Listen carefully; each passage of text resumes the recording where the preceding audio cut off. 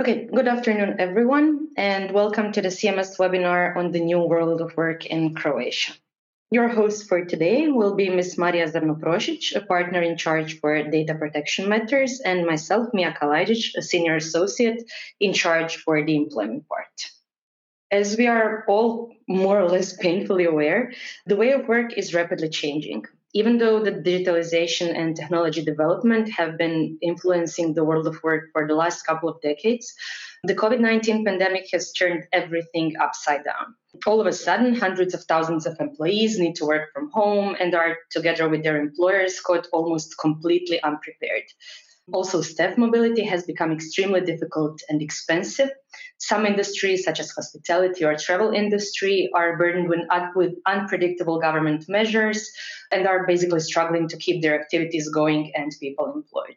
Health and safety matters have taken on a completely new dimension. Employers are uncertain of their obligations and responsibilities, especially in pandemic circumstances.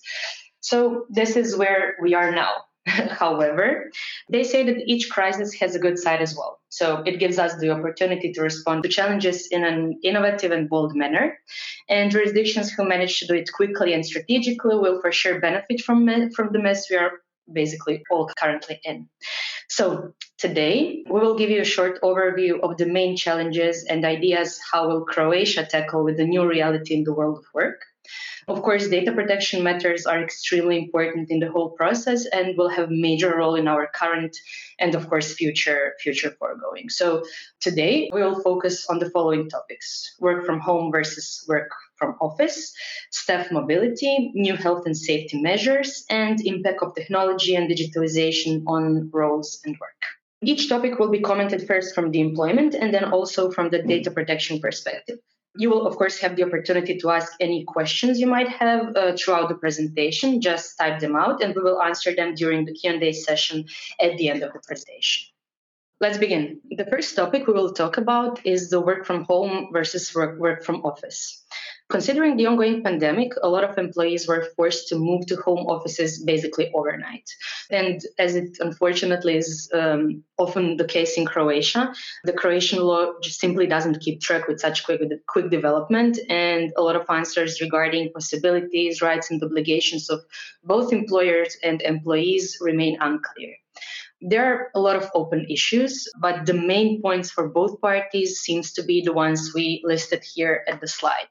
So the first one, in my opinion, would be whether the employers are authorized to impose remote work. This would mean work from home as well. So whether employers can order the employees not to come to the office and perform work from their homes.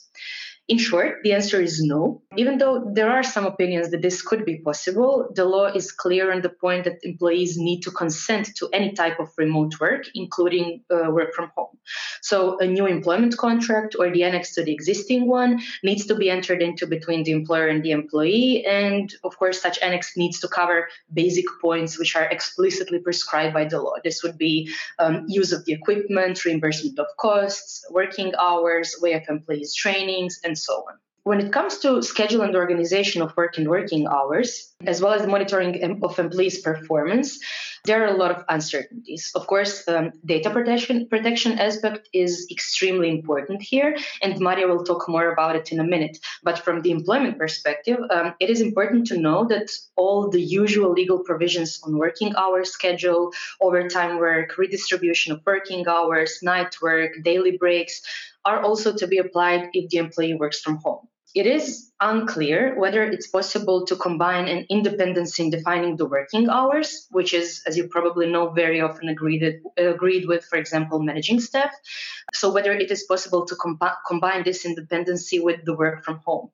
If we interpret the legal provisions strictly, this is not possible, even though it is pretty common in the practice. And to be honest, we haven't seen the inspections making problems in this regard, at least yet. When it comes to compensation of employees' costs for work from home, the employer, as you probably already know, is obliged to reimburse the costs caused by the work from home. These will most likely refer to, for example, IT equipment, but also to utilities such as internet, electricity, heating, and so on, which are, of course, increased if the employee works from home.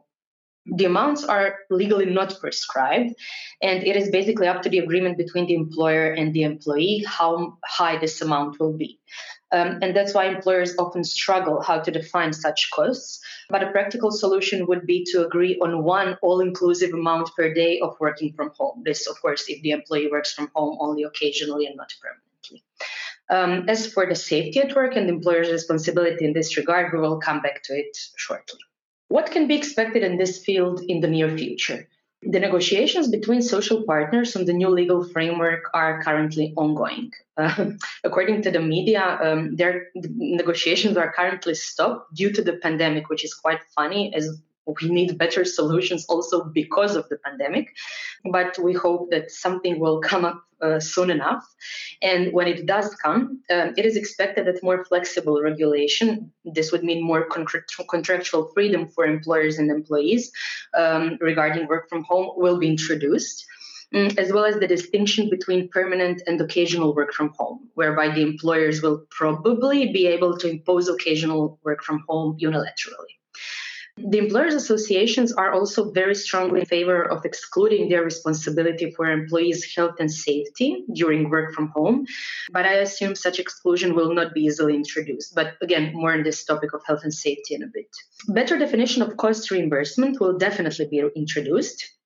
In some countries, employers are, for example, obliged to reimburse actual costs, meaning that they need to calculate exact portion of, for example, utilities referring to work from home. Personally, I believe this is absurd, and the solution with, for example, a lump sum payment would be more practical. And if I understood correctly from the media, this is something the government is actually considering to introduce. Currently, there are no tax exemptions related to work from home, meaning that no deductions from tax base or similar benefits exist for reimbursement of employees' costs, as in some other countries, for example, in Slovenia.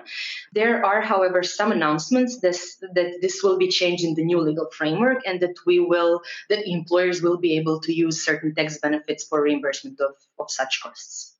I will now leave to Maria to explain main data protection concerns regarding work from home. Thank you, Mia. Hi, everyone. Well, as Mia noted, data protection perspective is indeed something very important when we talk about work from home. It is important even when we talk about work in the office, of course.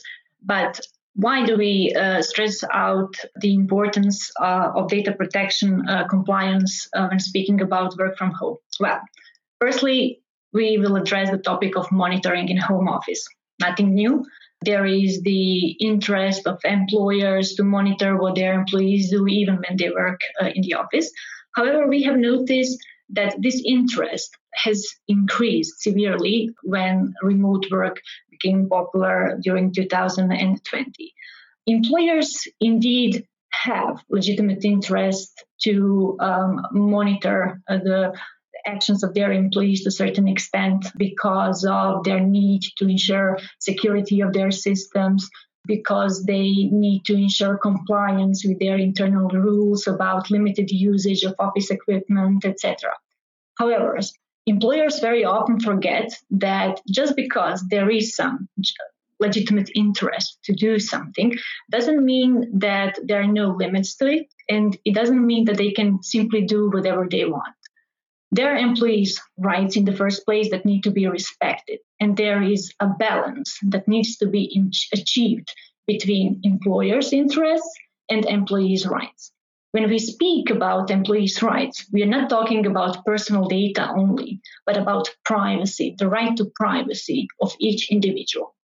Let me give you a few examples.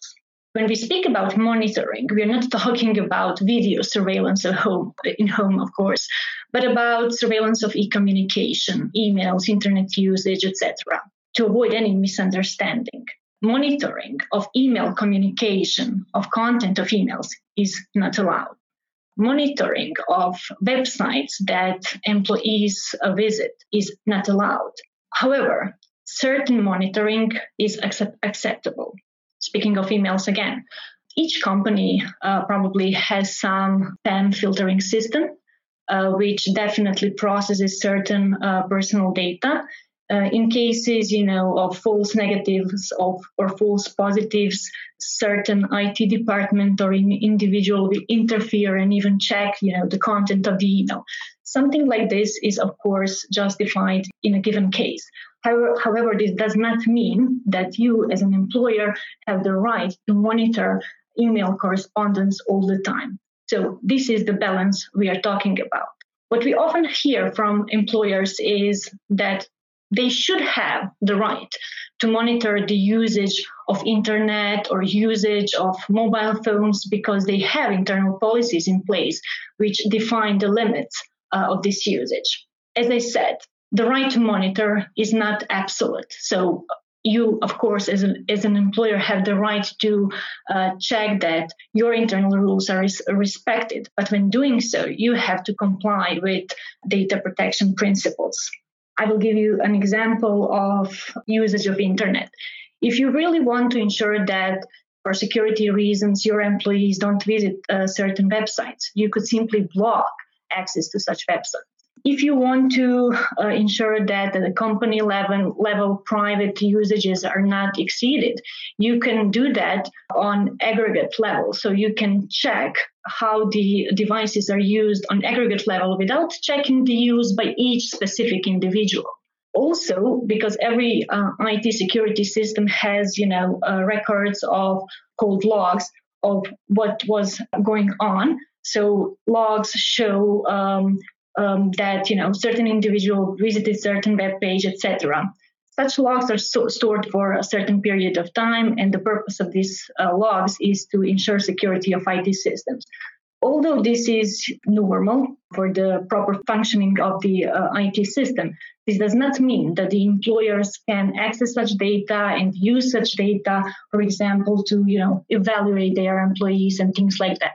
So whenever monitoring e-communication of your employees, usage of internet, usage of their mobile phones, please ensure that there is a proper balance between the interest you have as an employer and their rights, and ensure that basic principles of data protection, such as proportionality, data minimization, necessity, are respected. Before introducing any monitoring, make sure that proper assessments are made. This will be at least the legitimate interest assessment. So when relying on legitimate interest, please ensure that you make a proper assessment to ensure that every action you are taking is really compliant with data protection laws. In certain cases, you will even need more. You will need data protection impact assessment. Apart from that, you will need to consult with relevant subjects. Depending on your organization, you might need to consult with work councils, with your data protection officer, or if you don't have one, but you have data protection representative of the employees, then with such individual. In any case, it is important that you inform your employees about what you are doing. We are talking about transparency principle here, which is one of the main principles under the GDPR.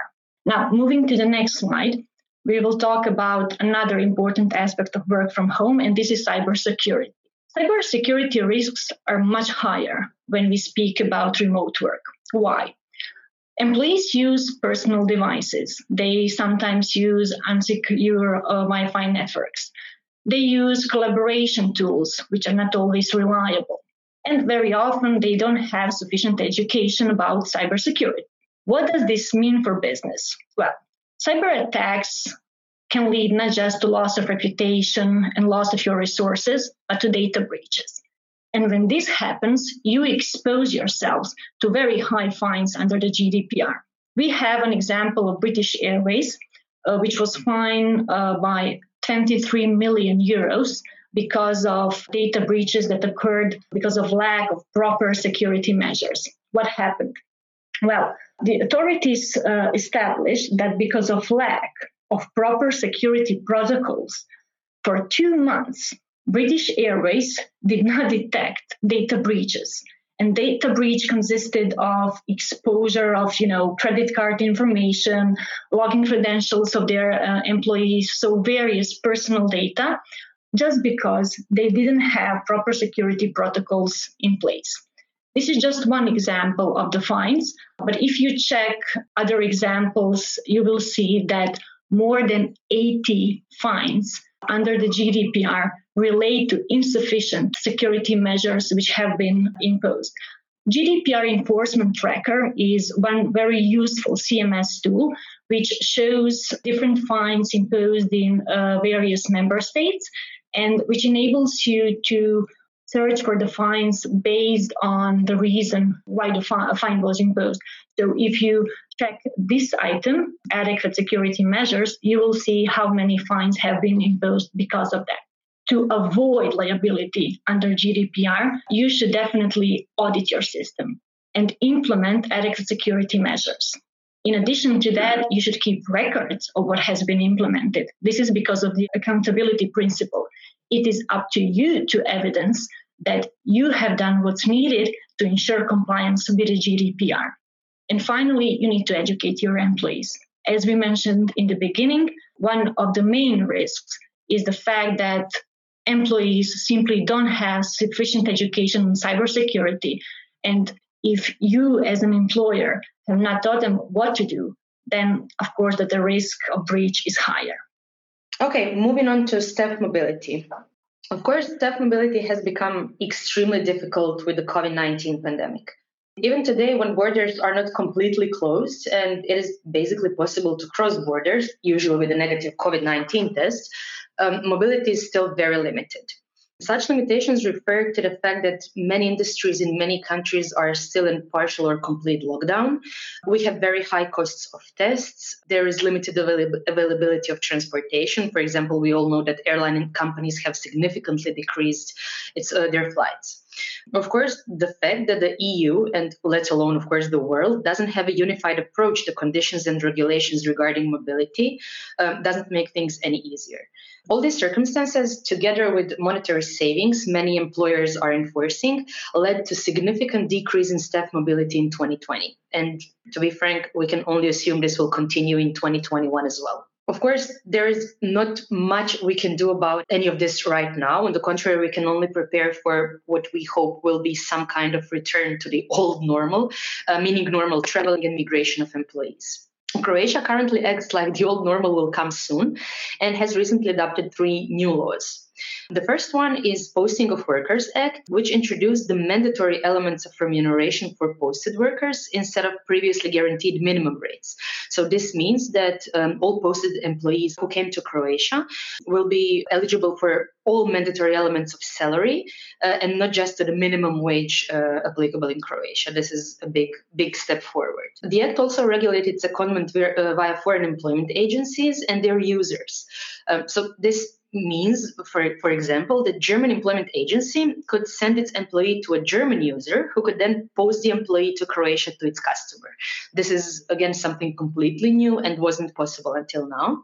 The Act also introduced long-term posting, which means that if you post the employee to Croatia for longer than 12 or in some cases 18 months, Croatian employment law will become fully applicable to that employee. The Act also regulated the applicability of national collective bargaining agreements and so on. So in short, once technical obstacles I just mentioned are removed, a legal framework for posting should be much, much easier and more transparent than the previous one. And it should be easier for employers to post their employees to another EU country. Of course, rules regarding non-EU citizens or non-EU employers are still somewhat complicated.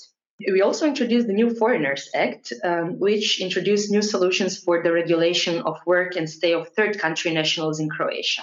One of the most interesting novelties is that we introduced digital nomads, meaning third country nationals performing work remotely for a foreign company are now eligible to register the temporary stay in Croatia for up to 1 year, and also certain tax benefits have been introduced in this regard. Also, quotas for foreign workers have been abandoned. And labor market tests introduced, which should take into account relevant economic factors and local unemployment records. So obtaining work and residence permits should be much easier. Also, conditions for approving the permanent stay in Croatia were alleviated for some categories. So mandatory length of stay in Croatia has been decreased, and Croatian language tests and proof of sufficient funds are no longer necessary. When it comes to the Act on the EEA member state nationals and their family members, which was recently amended, the most important change is the post-Brexit or more accurately, post-transition period regulation of work and stay of UK nationals. Basically, UK nationals who have resided in Croatia prior to 31st December 2020 will retain their acquired rights of residence, whether temporary or permanent. However, they still need to apply for new residence permits until 30th June 2021, confirming their status based on the withdrawal agreement. And just to let you know, we already tried to obtain in the practice a couple of new residence permits, and the process is still very, very new for Croatian authorities. So my advice would be to wait for a couple of more months, maybe until March or April, because you have the time until 30th June, and then to apply for a new residence permit, because I really hope that the process will be a little less chaotic by then. When it comes to family members of UK nationals, they can also regulate their residence status in Croatia and apply for the new residence permit until that very deadline, so the end of June, irrespective of their nationality and irrespective of the fact whether they resided in Croatia prior to 31st December last year. And one interesting measure for the end. So UK citizens who haven't resided in Croatia prior to that date, so the year end 2020, are equal to citizens of non-EEA countries. So it will basically be the same to obtain a residence and work permit for a UK citizen and any other non-EEA citizen. Of course, staff mobility has its data protection relevance as well. Maria? Exactly. When speaking about staff mobility, we are talking at least about two parties involved. So regardless of whether you are the one who is posting employees or the employees are posted to you, you should consider your relationships with employment agencies, other companies involved in the whole process. Why? You're probably familiar with terms such as controller, processor, joint controllers. I know that many of you don't like controller processor assessments because they're not always easy to implement. However, this is something that must be done. Whenever you engage in staff mobility, consider your relationship with the parties involved and ensure that contractual arrangements, where needed, of course, are put in place. This is the first aspect. The second one concerns transfer of employees' data to the countries outside the EU and European Economic Area. If this happens, you need to ensure, of course, that such transfers are compliant with the GDPR.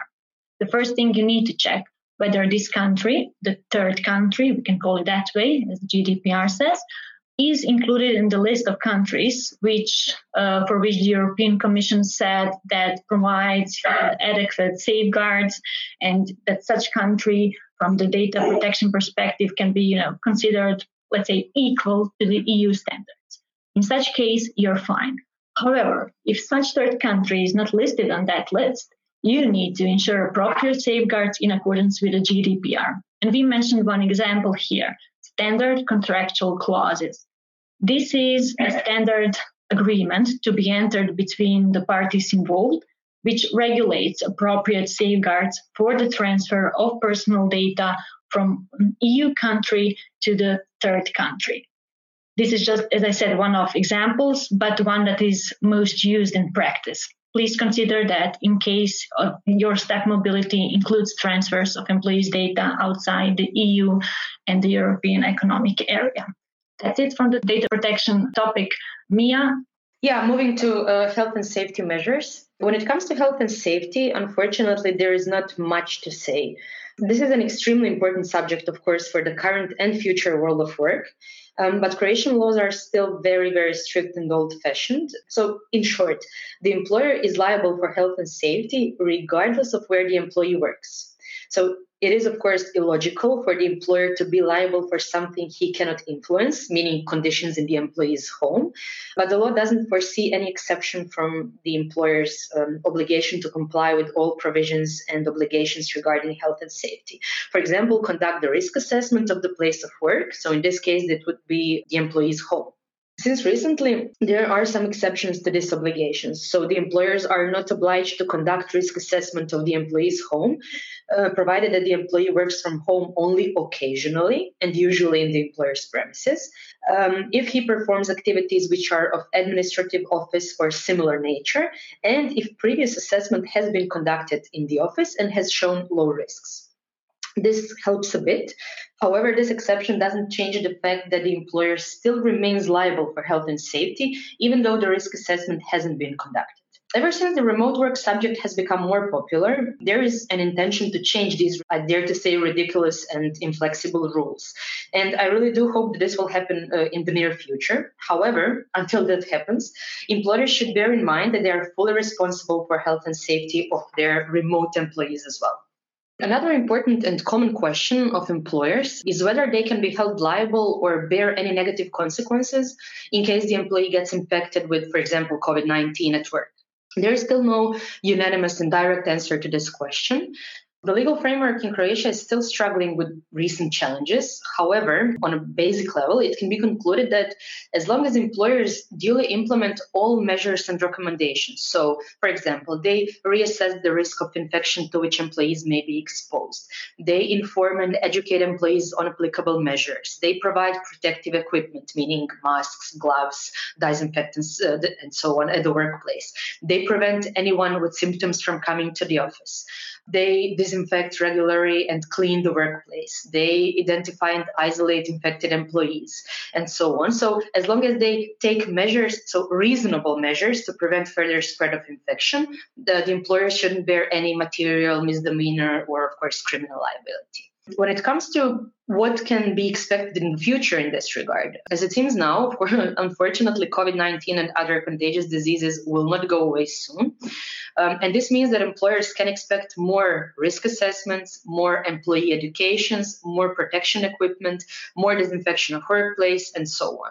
And it would, in any case, be advisable from the practical point of view to enact internal bylaws or some other internal documents formalizing the procedures and employees' responsibility. So the employers can show that they undertook everything reasonable to keep the employees from getting infected, and also giving certain degree of responsibility to employees as well. Of course, major question here is what employers can and cannot do when it comes to intrusion of employees' privacy, and where is the balance between protection of individuals' data and protection of other employees' health, right, Maria?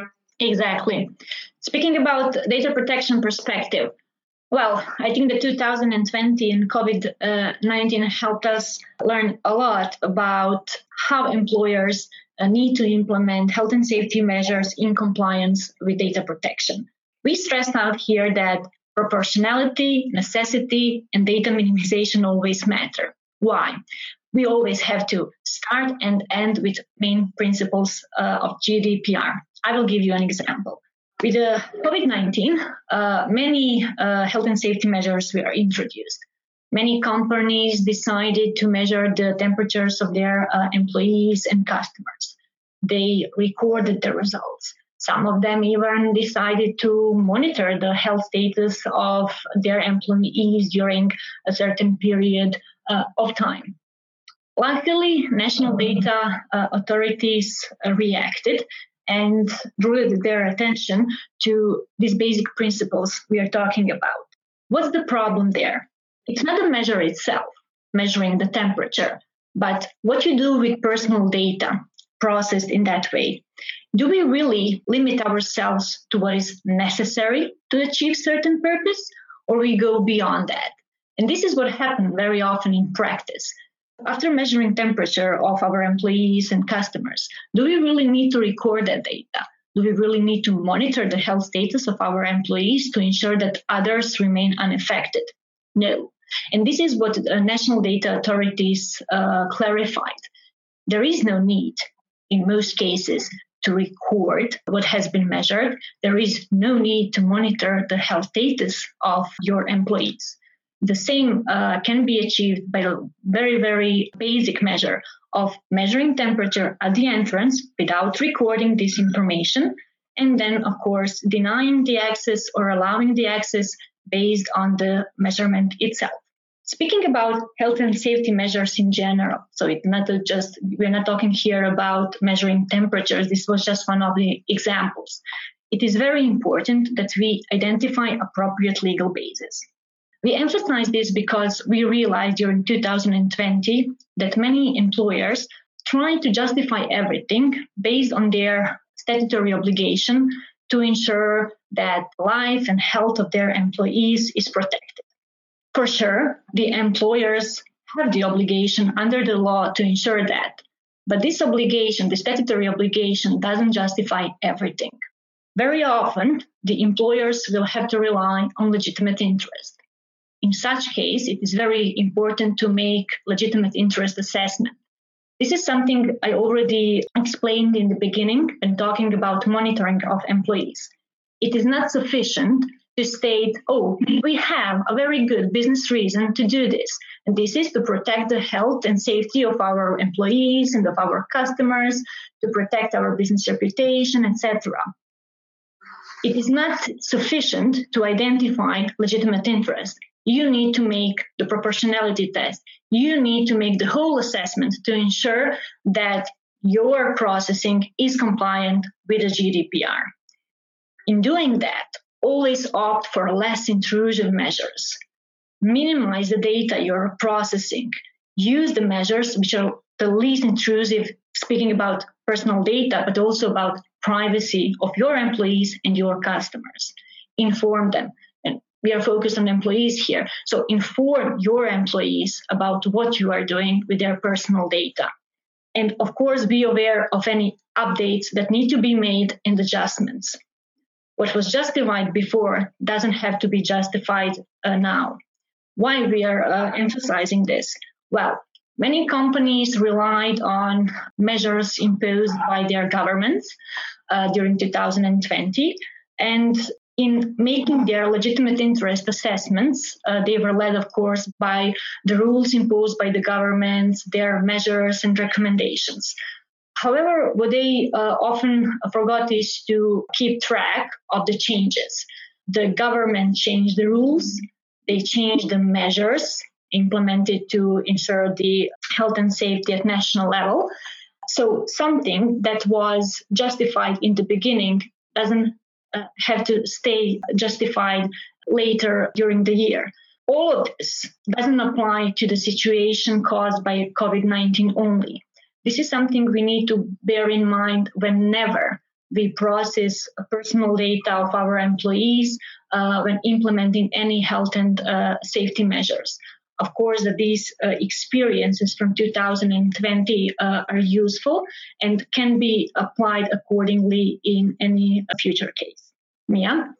So when thinking about how will we work in the future, whether near or distant future, it is impossible to disregard the impact of technology. Enormous changes have happened in the last year in Croatia. Companies and even public entities were forced to quickly transform to home working arrangements. State authorities have digitalized their databases and their way of working in general. Meetings were almost instantly transferred to virtual world, so really a lot of changes. In the future, we can expect for technology to take lead in even bigger part of our businesses. So what will smart employers do in order to be better prepared? Smart employers will assess the current status of their business and predict their future needs. They will also inform the employees about the results of that assessment and start educating them for their new roles if needed. Smart employers will also invest in high-quality IT equipment, its maintenance, including, of course, protection of data. They will invest time and money in educating the employees about the advantages and potential threats of working online. Also, as already mentioned before, it is recommendable to introduce internal policies and rules regarding online meetings and online behavior in general, as well as to give clear instructions to employees how will their future work position look like. So, of course, you don't have to have, and you can't have all the answers right now, but it is in any case advisable to start thinking how will your business look like in the future and how can you be better prepared. Of course, all of this also means a lot of work for employment lawyers, and I assume also for data protection lawyers due to work being digitalized, right, Maria? Yeah, it seems that you can never avoid data protection. Before introducing any technology at the workplace, you should make sure that data protection impact assessment is made or any other necessary assessment. Why we are talking about data protection impact assessment here? Based on national list published by Croatian Personal Data Agency, introduction of new technologies for the purpose of processing of personal data is one of the reasons when the DPIA is performed. Apart from that, apart from, making necessary assessments, you will need to consult with relevant subjects. As we mentioned before, depending on your organization, this can be Works Council, DPO, or data protection representative of the employees. And of course, you will have to inform your employees. What I would like to stress out here is that these, let's say, key actions you need to bear in mind is not everything you need to do. Of course, you need to comply with all GDPR rules which apply. But however, these are the key takeaways before introducing any new technology at the workplace. We also provided one example. For example, if you decide to use algorithms to adopt certain employment-related decisions, for example, to evaluate your employees or to filter job applications, you can do so, of course. Introduction of such algorithms and technologies is not prohibited. What's important is that you ensure that use of such technologies is compliant with the GDPR. First of all, you have to ensure that there are no discriminatory conditions and criteria. You have to be aware of hidden processing of sensitive data categories. To explain what we mean here, algorithm can process personal name of an individual, and based on the name, it can draw conclusion about their religion, about their ethnicity, and categories like that. Such categories of data are sensitive data categories, in regard to which you have to comply with additional, more strict safeguards prescribed by the GDPR. It is advisable that you ensure there is always a human interference when you use such new technologies, not to leave everything, to automated processing. And of course, to comply with all general requirements imposed by the GDPR. To sum up, the idea of this presentation, especially from the data protection perspective, was to draw your attention to some key actions you need to take, to some main principles you need to be focused on when processing personal data of your employees and when introducing some new measures or some new technologies in your business operations. Of course, that you will need to comply with all specific rules arising under the GDPR and other relevant data protection and privacy laws. Employment laws and data protection laws go very well together, as you have seen during this presentation. Whenever you have certain topic covering employment-related aspects, pay attention to data protection perspective of this topic. Although this might seem burdensome for each company, no one likes compliance, be aware of positive aspects of compliance. Be aware of a good reputation you build towards your employees, but also towards the market and towards the public. Of course, avoiding the fines and minimizing the risks we talked about during this presentation is a good aspect to be taken into consideration as well. That's it from our side. I think we are in time to address any questions you might have in regard to these topics. Yeah, so maybe we can start with the employment questions we got.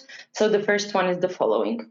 Rules mentioned about work from home, especially regarding reimbursement, are valid in case of occasional work from home only, or also in case of permanent work from home.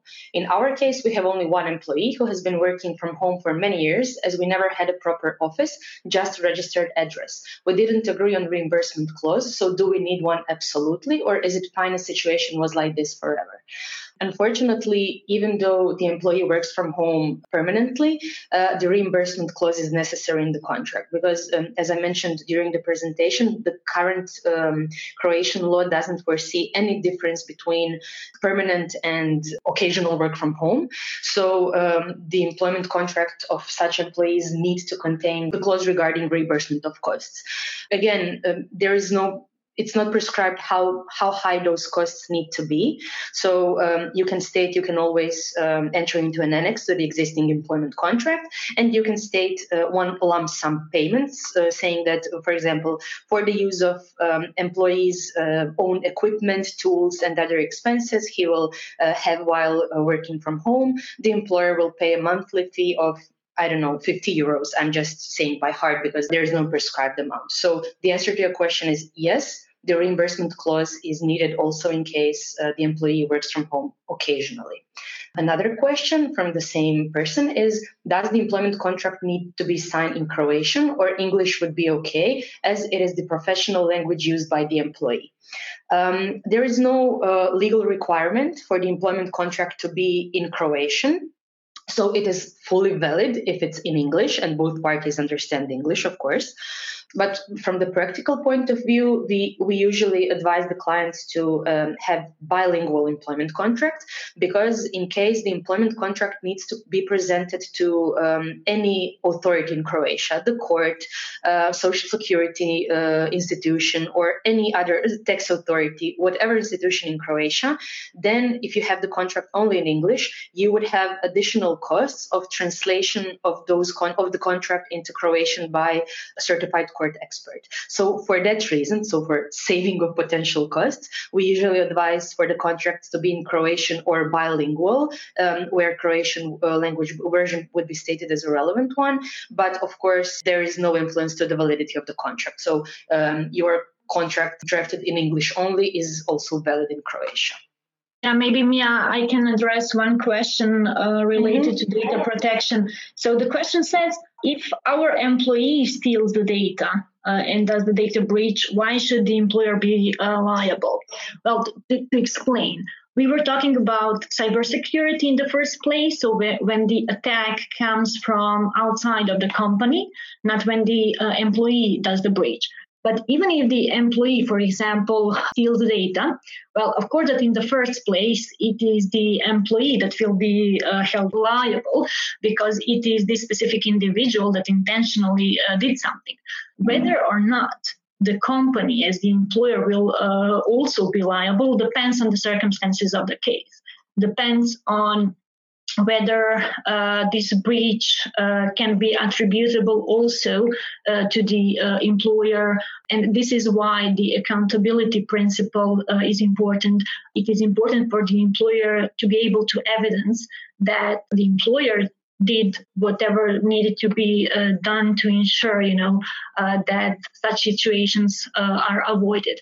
If you have proper policies, procedures in place, proper security measures, then, of course, that doesn't mean that you will also be liable, because you cannot have full control over what your employees are doing. So, to sum it up, it is firstly the liability of the employee in such case. Whether or not the employer will be liable will depend on the circumstances of the case. And there is also one question regarding monitoring of employees' emails, whether access to emails and content of emails can be justified in certain cases, such as, when there is a suspicion of some wrongdoing. This is a specific situation which needs to be assessed separately. We were talking about continuous monitoring of employees. And in that context, we said that no, you're not allowed to monitor the email correspondence of your employees. Of course, that in certain specific situations, it might be necessary that you also access email correspondence of your employees before doing that. So it may be justified, but before doing that, make sure that you have made proper assessments to ensure that if you're taking any actions, they are taken in compliance with the GDPR. So generally, yes, in certain cases, this is possible. But the answer is not just, generally yes or no, but you have to make an assessment for each specific situation to be able to say, yes, I can do that, or no, I cannot do that. I will not read the whole question because it's quite long, but I understand that what they want to ask is, whether we are talking about processing of personal data at all when we are talking about measurement of temperature.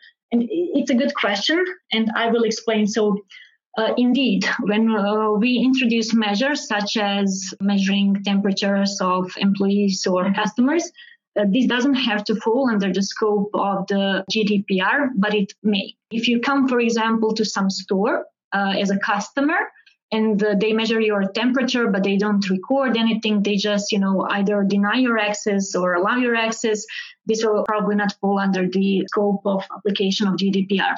However, when we are talking about our employees, the situation is a bit different. Because whether something constitutes personal data, whether it's processing activity, and whether it falls under the scope of the GDPR, very often depends on the context. So in case of your employees, this individual can be identified based on a different aspect. And especially if, based on measuring of his or her temperature, this specific individual is asked to go home because this information then will be processed in the system. So to sum it up, in certain situations, this indeed doesn't fall under the scope of application of the GDPR, and this is something that national authorities have confirmed in many cases. However, be aware that in most cases, and especially when we are talking about your own employees, this will be a processing of personal data and will fall under the scope of application of the GDPR. Thank you for joining us today. In case you have any additional questions, please feel free to email us. And thank you again.